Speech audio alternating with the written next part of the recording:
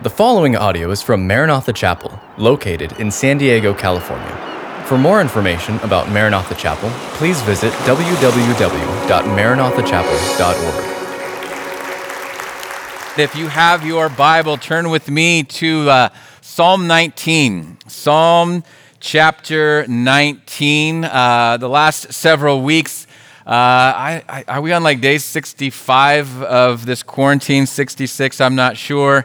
But we are in a series that we have entitled Heart Cries and looking at selective psalms, teaching us, showing us what it means to pray, how to process our emotions, looking at David and Asaph and others as they bring all that they have and all that they feel to the Lord. And like we've been saying, we've been feeling and thinking a lot, and we want to know how to bring that to the Lord in a productive way, in a faith-filled way, in a God-honoring way, ultimately in a life-giving way. And Psalm 19, once again, I believe has a great exhortation, instruction and encouragement for us that will really motivate, fuel, and form our prayers in a way that they'll be answered, that will inspire us, that will drive us to want to pray that much more. Psalm 19, and as I begin to read it, you're going to go, oh, I know this psalm. It's one of my favorites. It is one of mine too. To the choir master, a psalm of David. The heavens declare the glory of God, and the sky above proclaims his handiwork. Day to day pours out speech, and night to night reveals knowledge. There is no speech, nor are there words whose voice is not heard. Their voice goes out throughout all the earth, and their words to the end of the world. In them he has set a tent for the sun, which comes out like a bridegroom leaving his chamber, and like a strong man runs its course with joy. Verse 6, its rising is from the end of the heavens, and its circuit to the end of them, and there is nothing hidden from its heat. Verse 7, the law of the Lord is perfect, reviving the soul. The testimony of the Lord is sure, making wise the simple. The precepts of the Lord are right, rejoicing the heart. The commandment of the Lord is pure, enlightening the eyes. Verse 9, the fear of the Lord is clean, enduring forever. The rules of the Lord are true and righteous altogether. More to be desired are they than gold, even much fine gold. Sweeter also than honey and drippings of the honeycomb. Moreover, by them is your servant warned. In keeping them there is great reward. Verse 12, who can discern his errors? Declare me innocent from hidden faults. Keep back your servant also from presumptuous sins. Let them not have dominion over me. Then I shall be blameless and innocent of great transgression. And let the words of my mouth and the meditation of my heart be acceptable in your sight, O Lord, my rock and my redeemer. Father, we thank you, Lord. We have prayed many times already in this service, and once again, we humbly come and say, God, speak. In a psalm that is all about your voice, God, we pray that you would speak. And more than that, Lord, give us ears to hear what you are saying, God. We need to know, we need to discern and recognize right now, above all times, what it is you are saying. We thank you in Jesus' name. Amen. Amen. Like I mentioned a moment ago, we're in day, I forget, we've kind of lost track, 65 or 6 of this quarantine. And early on, I think I shared this. There's a thought in the midst of all the prayers and plans that many of us and I have been wrestling through. There's a thought that early on challenged me, and I've tried to keep it in my prayers and tried to continually ask myself and bring it to the Lord, is this: God was challenging me, and I believe challenging all of us, do not waste this time. We have the opportunity either to redeem the time or we can waste this opportunity. And 10 years from now, when somebody asks you, what was it like? What was your experience? What did you do during the pandemic of 2020? What did you do during that time of quarantine? I watched a bunch of Netflix. I remember there was this crazy documentary about a Tiger King. Is that going to be your story about some guy with tigers? Is it going to be about all the things that you watched on YouTube? Or is it going to be about the times where, man, I tuned those things out and I really began to seek the Lord in a way I've never sought him before? I really began to press in, and I've always desired to hear God's voice, but oh man, during that time, something shifted, something happened where I really listened and really began to hear and discern his voice like never before. Listen, that's my prayer, and I'll also admit my confession that during the last couple of months, there's been times when I've been really good at that, and other times I've allowed the distractions and the fears and things to kind of, in a sense, silence, not God speaking, but my ability to really tune in and hear what he is saying. So during what we have said, what Pastor Ray has shared, this forced Sabbath, have you been hearing God's voice? Because let's be honest, I mean, more than anything else, that's what we need. We need to know, God, what are you saying? What are you saying to your creation globally? What are you saying nationally? What are you saying to your church? What are you saying to my family? Lord, what are you saying to me? And what was so shocking to me early on was how few people seem to actually be asking that question. Are you asking that question? Lord, what are you saying? Do you have a word? Are you hearing his voice? Because if you don't, and if you don't have a word, you're not going to be able to navigate. I'm not going to be able to know what to do going forward. Or maybe as I say this, you sit on the other end and you feel frustrated. You're like, yeah, no, I've been asking for a while. God, say something, say something. I remember the lyrics of a very haunting song that came out a few years ago. And I think the title of it was Say Something. And the lyrics goes like this: say something, I'm giving up on you. I'll be the one if you want me to. Anywhere I would have followed you. Say something, I'm giving up on you. And I'm feeling small, it was over my head, I know nothing at all. And I don't know the full point of that song, but I wonder if that's you, like to God, say something, God. What are you doing in my business, in my family? What are you doing right now? And you're saying, say something. And listen, Psalm 19 tonight is going to be a challenge, because what you're going to hear back is, as you say to God, say something, God shouts back, hear something, because I'm speaking. We would say, God, say something. And God would say, listen to something. Listen to what I am saying, because I am speaking. It's not a matter of if God is speaking. No, what we'll see tonight in Psalm 19 is no, God is constantly talking. He is constantly giving out knowledge in a variety of ways. But are we listening? Are we actually hearing his voice? Listen, the Bible declares from the very beginning the God that we serve is a God who speaks. God speaks, and God said, let there be light, and there was light. God is constantly speaking. From the first pages of Scripture to the very last, we find a God who speaks. As I mentioned, Psalm 19 is one of my favorites because it talks about the skies, it talks about the Scriptures, it talks about the glory of God, but it talks about God's voice. C.S. Lewis called it the greatest psalm and one of the greatest lyrics ever composed. It was perhaps, and I think one of his favorites also. And Psalm 19 is David's poem, his prayer, his lyrics of encountering God, of what it was like personally to be overwhelmed with the glory of God, the knowledge of God, the wisdom of God, as he saw and he heard. As he saw and heard the voice of God in creation generally, as he saw and heard the voice of God specifically in the pages of Scripture, ultimately, as he was impressed that God spoke within him and in his heart.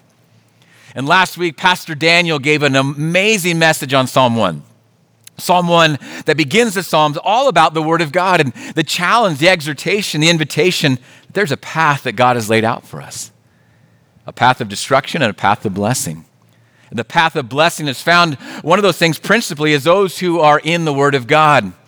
And I think it's interesting, and maybe you've never really thought about this, but the book of Psalms is God's hymnal book to us.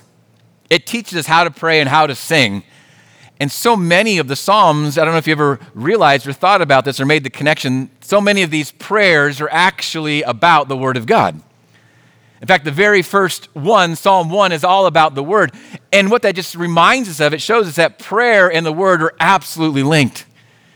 And if we're really going to pray, we've got to learn, first of all, to listen. That prayer is a conversation where God is speaking and we are responding. So Psalm 1, Psalm 19 is about the Word. The longest chapter in the entire Bible, Psalm 119, is an incredible exposition and meditation upon the Word of God. So a book about prayer is also a book about the Word of God. And so many of the prayers are in fact highlighting, exalting, and honoring and saying, get into the Word. God is speaking. We need to discern and we need to hear His voice. And specifically right now, we always do, but right now, we need to hear. You need to hear. What is God speaking globally? What is He speaking for you and for your family? That's what we're asking as pastors. And God, what are you speaking to us right now? We need to hear and know what you are saying. So we'll begin generally, we'll look at specifically, and then finally practically, how and where do we hear the voice of God? Well, verses 1 through 6, we read this. It tells us we need to hear God's soundless word in the skies. God's soundless word in the skies. David begins in verses 1 through 6 describing his experience of creation, about the heavens declaring the glory of God, about knowledge and speech going out. And I can't help but wonder and picture, and I'm sure it's easy for you too, as David as a young boy, as a shepherd in the fields of Bethlehem, on those moonless nights when every star in the heavens could be seen, laying on his back and hearing the sheep snoring close by, he looked up and he meditated, he prayed, and he worshiped, just looking at the stars. David in Bethlehem, in its proximity to the mountain ridge that overlooked the Dead Sea, David perhaps early in the morning seeing the sun rise, and it began to rise from the east, and it beamed and reflected off the Dead Sea below, and pretty soon in the heat of the day, David could feel it. And like he would say in verse 6, and he thought about the trajectory of the sun, and there was nowhere he could go to escape. There was nowhere he could hide from the heat of the sun. And as David looked, as he felt, as he experienced nature and creation, it moved him, like it moves many of us.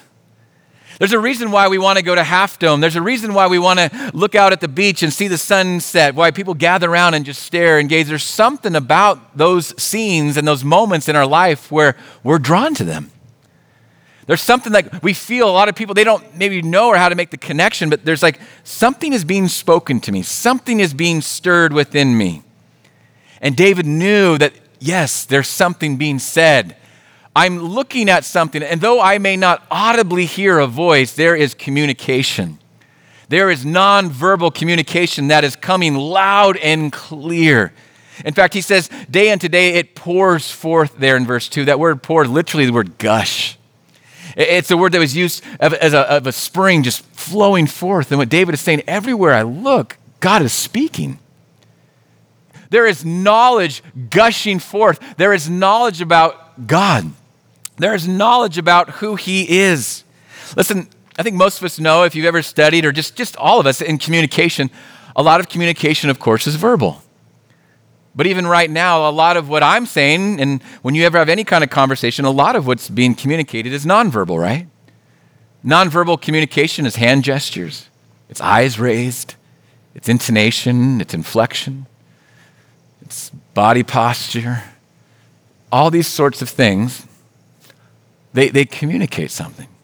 Nonverbal communication, it's very powerful, and it communicates a lot to us. And, you know, you husbands and wives know a lot of times between the two of you, there's a lot that's said that's not said, you know? You may not actually say it, but you're saying something. You're saying something. You're saying something. You're saying something. God is constantly saying something. And David recognized that something that God is saying is really the answer to a bunch of questions that we all have is, why do I want to go to these places? Why do I feel so overwhelmed? It's like when I look at these incredible scenes of nature, when I stop for a moment and maybe just see a bird in flight, when I see the crashing of a wave, when I go down and see the tide pools, there's something that I'm drawn to. It's a similar feeling that I feel and think that when I go to an art museum.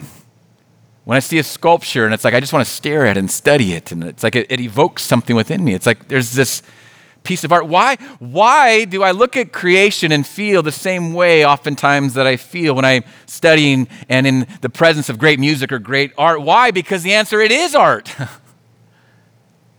You feel that way because a canvas is the expression of an artist. A sculpture is the expression of an artist. Creation all around is the expression of God, our creator, the greatest artist. And just like when you look at a piece of art, you know that the artist he didn't just do this because he was bored. He was doing this because there was an outlet, and he's trying to communicate something. He's trying to get a message across. And some of you perhaps studied art at some point, and you know when you look at something, there's all kinds of messages that are trying to be conveyed. And when we look around at creation, there is a message that is being declared, it's gushing forth, that you are not an accident, we are not an accident.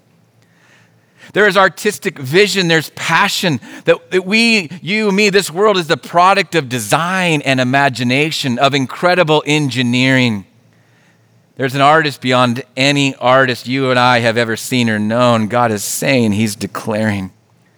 And David would say here, and Paul would pick this up in the book of Romans, there is no voice anywhere who's not, or no person anywhere who's not been able to hear this voice. Now, there's a paradox about this, like I said, nonverbal, because David's talking about a voice going out, but then he also says there in verse 3, there's no voice, there's no speech. So there's a speechless sound, or a soundless speech, I should say.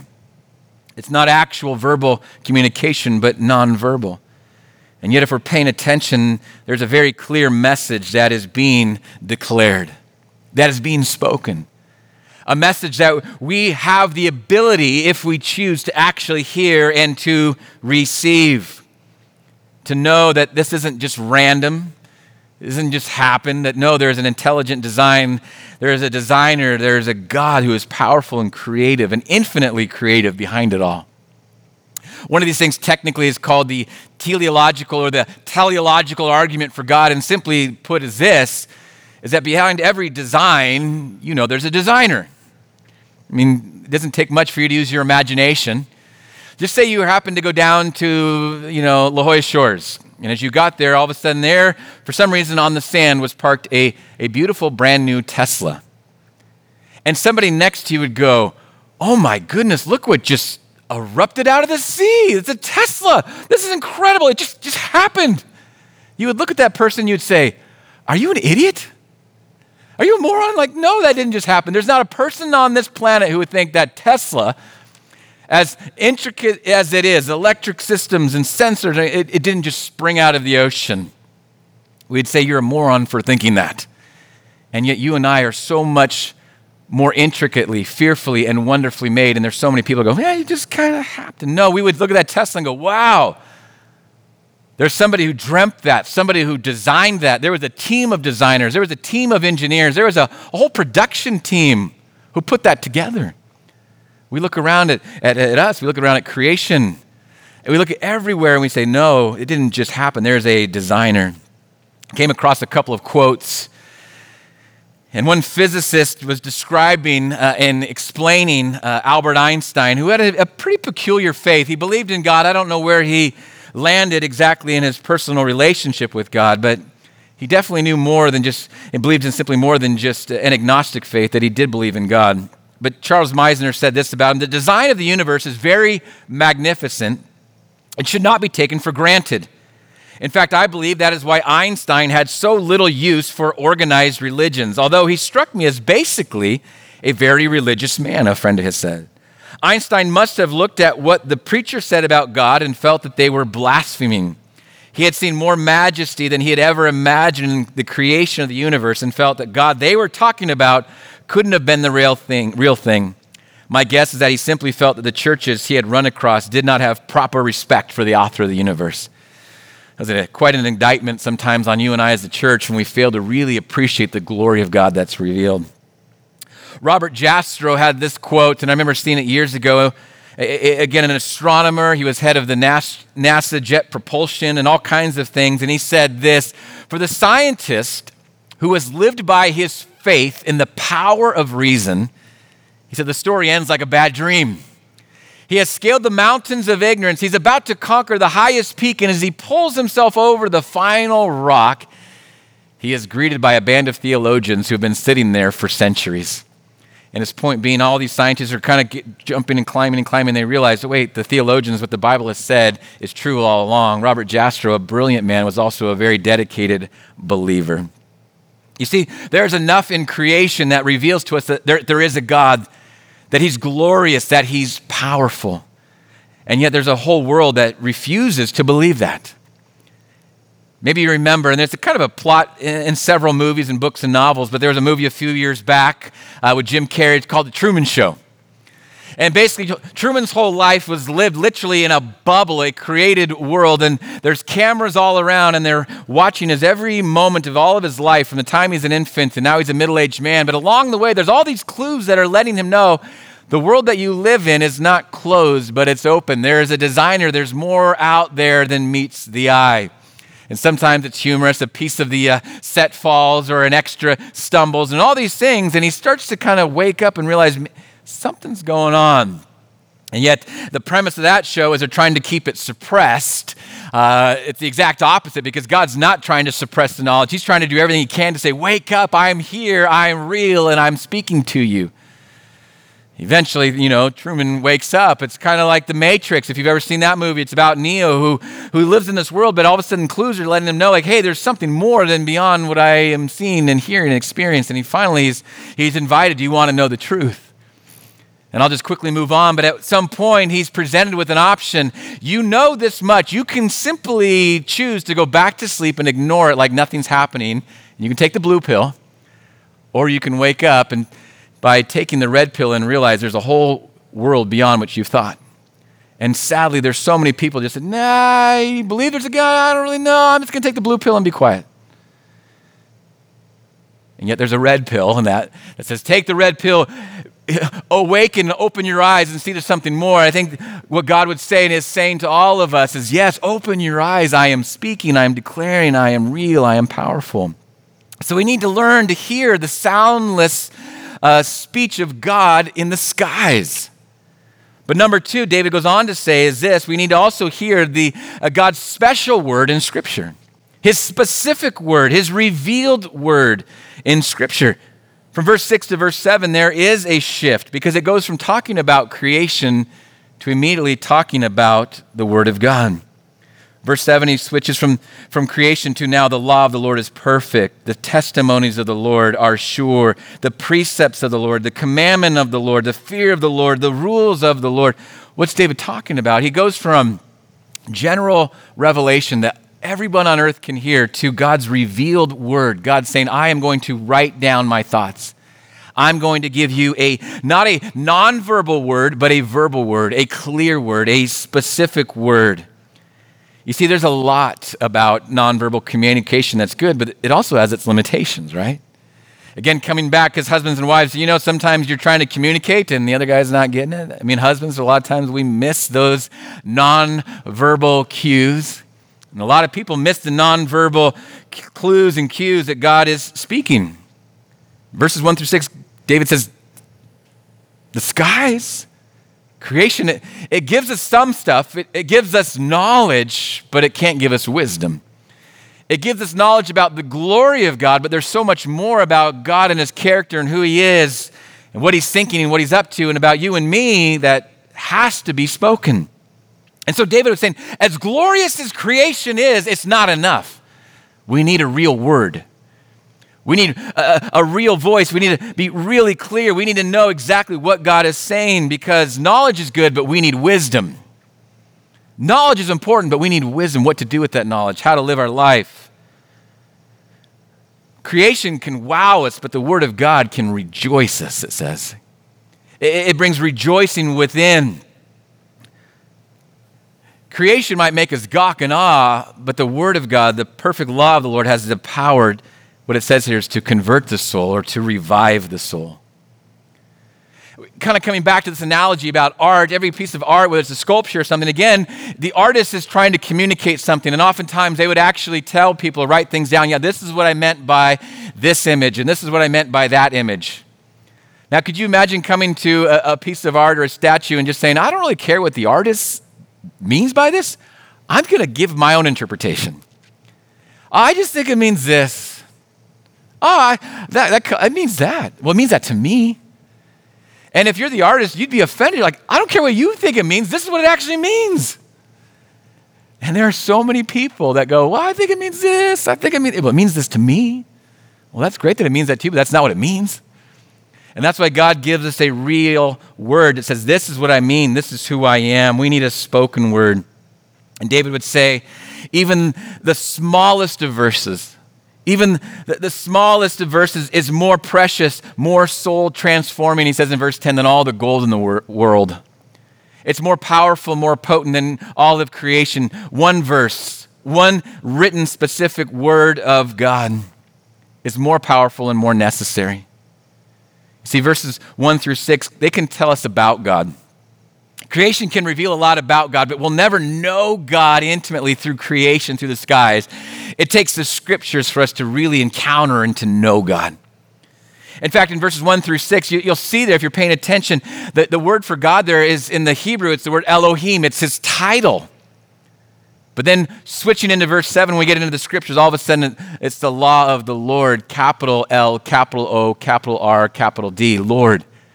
When you see that in the scriptures in the Hebrew language, that's the name of God, the personal name of God. It's what we would say is Yahweh. Yod-He, Vav-He. That's the name of God. When Moses asked, who shall I say sent me? Who are you, God? And God said, I am that I am. My name is Yahweh. In Genesis 1, at the creation, God said, let there be light. It was all God, Elohim. And then chapter 2, when he creates man, all of a sudden the name switches to the Lord God.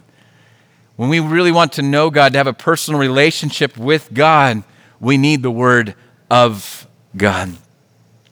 Creation lets us know there is a God who's powerful.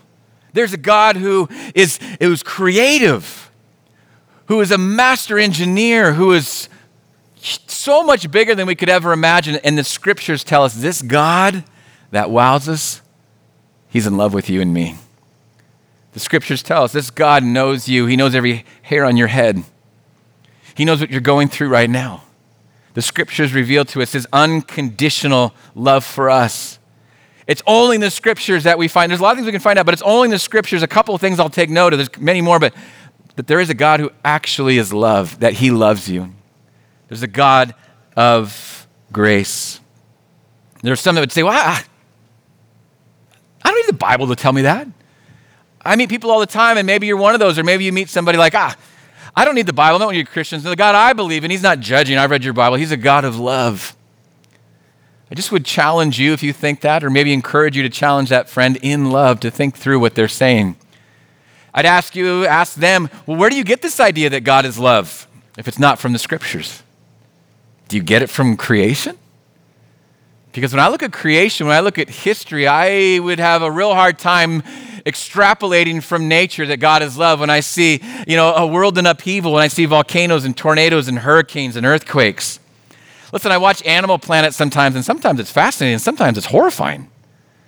We were watching this thing called, I think it was Planet Earth, I don't remember. It was this like little lizard running across the beach, and it was like all these snakes. And it was like 50 snakes going after this lizard running for his life. When I look at that, I think, wow, there's a God of love. No, I look at that and go, oh my goodness. When we know things about nature where, in pack herds of animals, sometimes when one of them gets sick, they turn on that. Do I look at that and go, oh, there's a God of just love and not judging? No, it's like, When I look at history and the sad details of history, no. Listen, if you really look at other religions, some of you think, well, yeah, all the religions say that. No, actually, if you actually study what the other religions say, they might say God is merciful and just and things like that, which he is. But to actually find that there's a God who intimately, personally knows you and loves you, there's nowhere else you'll find that other than in the pages of Scripture. And what we find in Scripture, in the Old Testament and the New Testament, is a God who loves his people, who wants to save his people. We find a God in the New Testament who has come down and demonstrates and saves and loves us. Listen, we believe, and the only reason we know that God loves us is because of the Scriptures. Derek Kidner, one of the commentators, one of my favorite commentators on Psalms, says this about reviving the soul. He says that Hebrew word has the idea of psyche, it has the idea of self. He says the best way to translate is this: the Scripture has the power to show you who you are. The Scripture has the power to restore your true identity, To revive or to convert, as some of the translations says, it means this: there's something wrong with your identity. You're out of touch with who you were meant to be. You're not alert to who you are.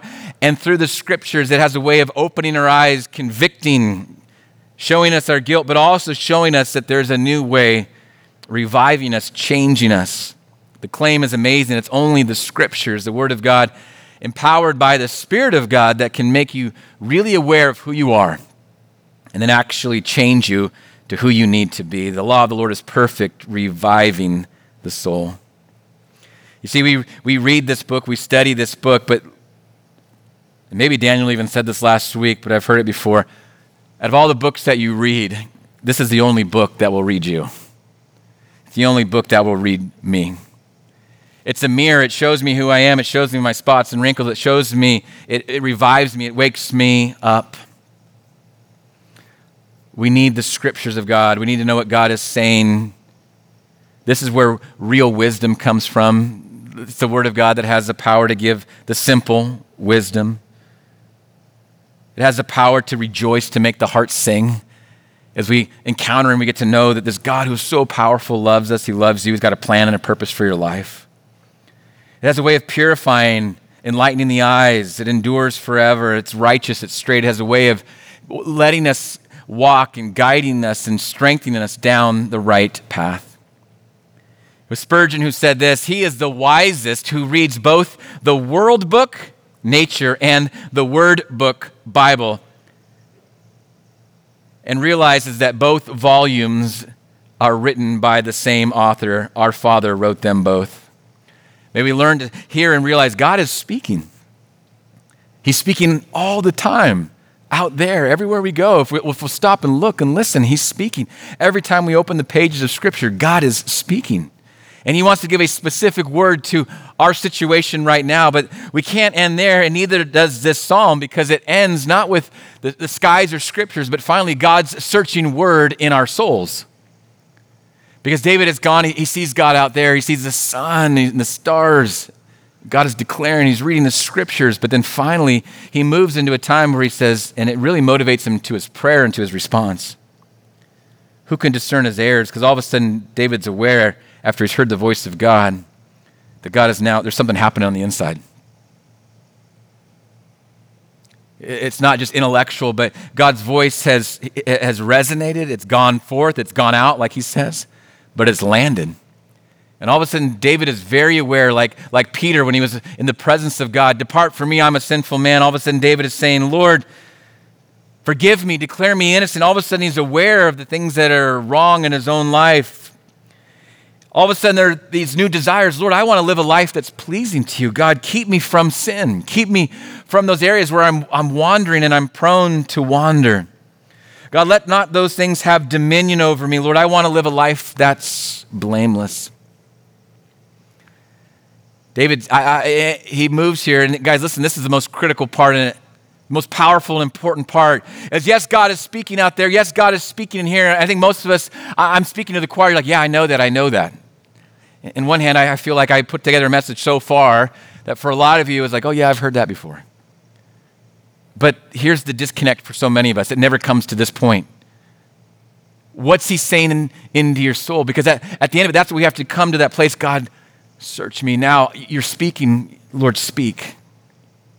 I don't want it to be an intellectual exercise in knowledge. Lord, I need your wisdom. God, I need you to come inside my heart. Lord, I recognize and discern the skies and scriptures, but Lord, now there's something happening. You're impressing, you're speaking, you're stirring, you're convicting, you're challenging. God, there's something going on. God, I need your grace. I need forgiveness. God, I need your grace. I need power that I might live a life that's pleasing to you. This is the connection. And here's tonight what I want to say to us, where we have to get to this place. God, speak. Lord, I want to go into your presence. My wife sent me a text this morning, a picture. I think it's in Jeremiah. Is it in Jeremiah? She's nodding her head. Yes, it was in Jeremiah. I don't know the exact cross-reference, but Jeremiah was lamenting. There were so few people who got into the presence of the Lord. And because they didn't get into the presence of the Lord, they couldn't hear the word of the Lord. Guys, right now, let's not waste this time. We need to listen, but we need to get into the presence of the Lord so that we can hear the voice of the Lord. We can hear the word of the Lord. God, what are you saying? What are you saying out there? But Lord, I need it to translate so that something's happening in here. Especially now, we need to hear the voice of the Lord. What does this mean for me? What does this mean for you? We can never stop at one or the other. We can't stop until it finally lands here because, again, the psalm, it's about a prayer. It's about a connection. It's about a relationship. It's about a dialogue. God speaking and you and me responding. So let me be really practical. What does that mean? When you're in your backyard and you see some birds landing, and maybe you've got a water fountain out there and they're doing their morning bath or something, like birds do. I don't know if they do that, I guess, Or you got a bird feeder and they're coming in and out. Or you're at night tonight, you just look up.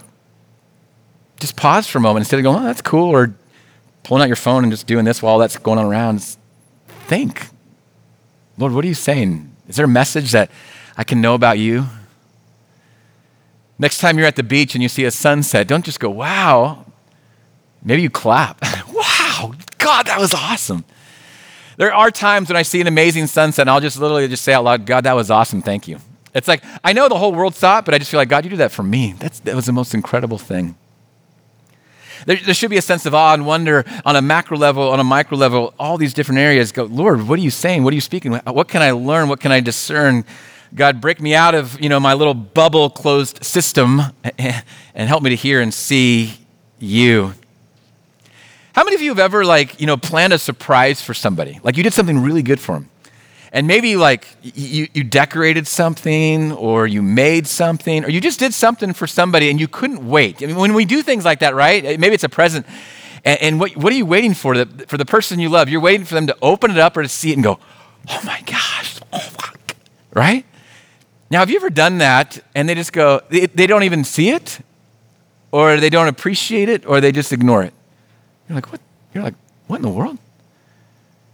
This thought just struck me. How often does that happen, We were watching this show. It was some decorating design. It was like a restaurant that needed a rehabilitation show. And they redid and remodeled the whole restaurant. And those reveal shows. And they bring the restaurant owner in. And she was from Slovenia. And it was actually really cool to watch her reaction. She was like in tears. She's like, oh my gosh, it's beautiful. Oh. And she just, I love this wallpaper. Oh, I loved it. And she was thanking the designer for what she had done. How much more shouldn't we do that? And we just kind of go through life. Oh, yeah.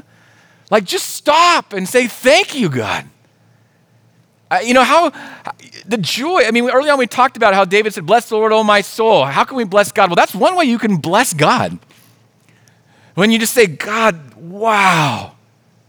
Lord, what are you speaking? I was out surfing last Saturday, and yes, we can surf again, praise God. And the red tide's going on. It's all nasty during the day. It's like funky and slimy. But at night, you've seen some of the pictures, it glows in the dark. And we were talking about, as a believer, a brother here goes to church, and we're like, isn't that cool? Isn't God it's weird and cool. Why did he do that? I don't know, but it's cool. That's so awesome. Literally, you can go surfing and it's glow in the dark. It's like, wow. And there's so many things like that. But beyond that, how much more should we have a response when we read the Word of God?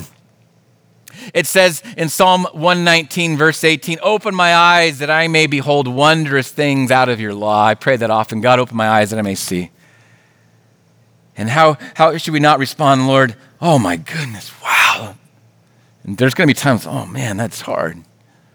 But responding like he does at the last half of this, going, man, that's incredible. Listen, when you really hear it should speak. When you really hear God speak to you, it should arouse you. It should awaken you. It should move you to action. Forgive me, change me, lead me, guide me. God, there's nothing more in my life that I desire than to have the words of my mouth and the meditations of my heart, Lord, to be acceptable to you, God. As I close here tonight, maybe there was a time when you really did hear the voice of God clearly, but right now it's been a long time. Kind of use an analogy. I know it's been a while for some of you, but maybe some of you remember the days of a radio and a knob, and you were trying to tune in. I know most of us now are streaming on our devices. We've got our podcast. It's already downloaded, so we never have that glitch. But you remember the days when you were driving your car and you ride around town, and they're like, oh yeah, this song, that station comes in really good right here. And all of a sudden you're like, do-do-do-do-do, and it's like, and it kind of comes in and cuts out and cuts in and cuts out and goes. And the further you get away, it like kind of gets harder to hear, and you're turning the knob and this and that. But you know, if you really want to hear what's being said, you kind of got to go back to that place. You got to turn around. If you really want to, I need to hear what's being said, you've got to go back. Maybe for some of you, you once heard the voice of the Lord really clear. Now it's like, you know. And the Lord would say, come back. Because listen, if you and the Lord are far apart, we know who moved, right? It wasn't the Lord. It was you or me. And God would say, return, repent, come back. I want to speak. I'm speaking. I want you to listen. So right now, the challenge is, are you going to waste this time, or are you going to redeem the time? You're saying, God, say something, and tonight you've been encouraged and challenged. He's saying, yes, I am saying something. Hear something. Hear my voice. Listen to what I'm saying to you. And so if we're going to really hear, that means we have to say no to certain things. That means we have to turn off certain things. It means we have to maybe get back to a certain place, a certain posture, and say, Lord, I need to hear. I need to know. Globally, what does your word say prophetically, the times that we are living in? What does that mean? God, personally, practically, what do I do? How do I respond? What am I supposed to do? God, speak to me in your word. Speak to me in my heart. Guys, let's turn off the noise. Let's repent of the lie that God's not speaking. He doesn't speak to me. No, he speaks. Jesus said, my sheep hear my voice. And let's pray once again, Lord, give me ears to hear what the Spirit is speaking to the church, what the Spirit is speaking to me. Thank you for listening to this podcast from Maranatha Chapel. If you haven't already, please subscribe for weekly messages. Feel free to share this podcast and join us for our midweek Revive service held Wednesday evenings. Visit our website at www.maranathachapel.org for more information.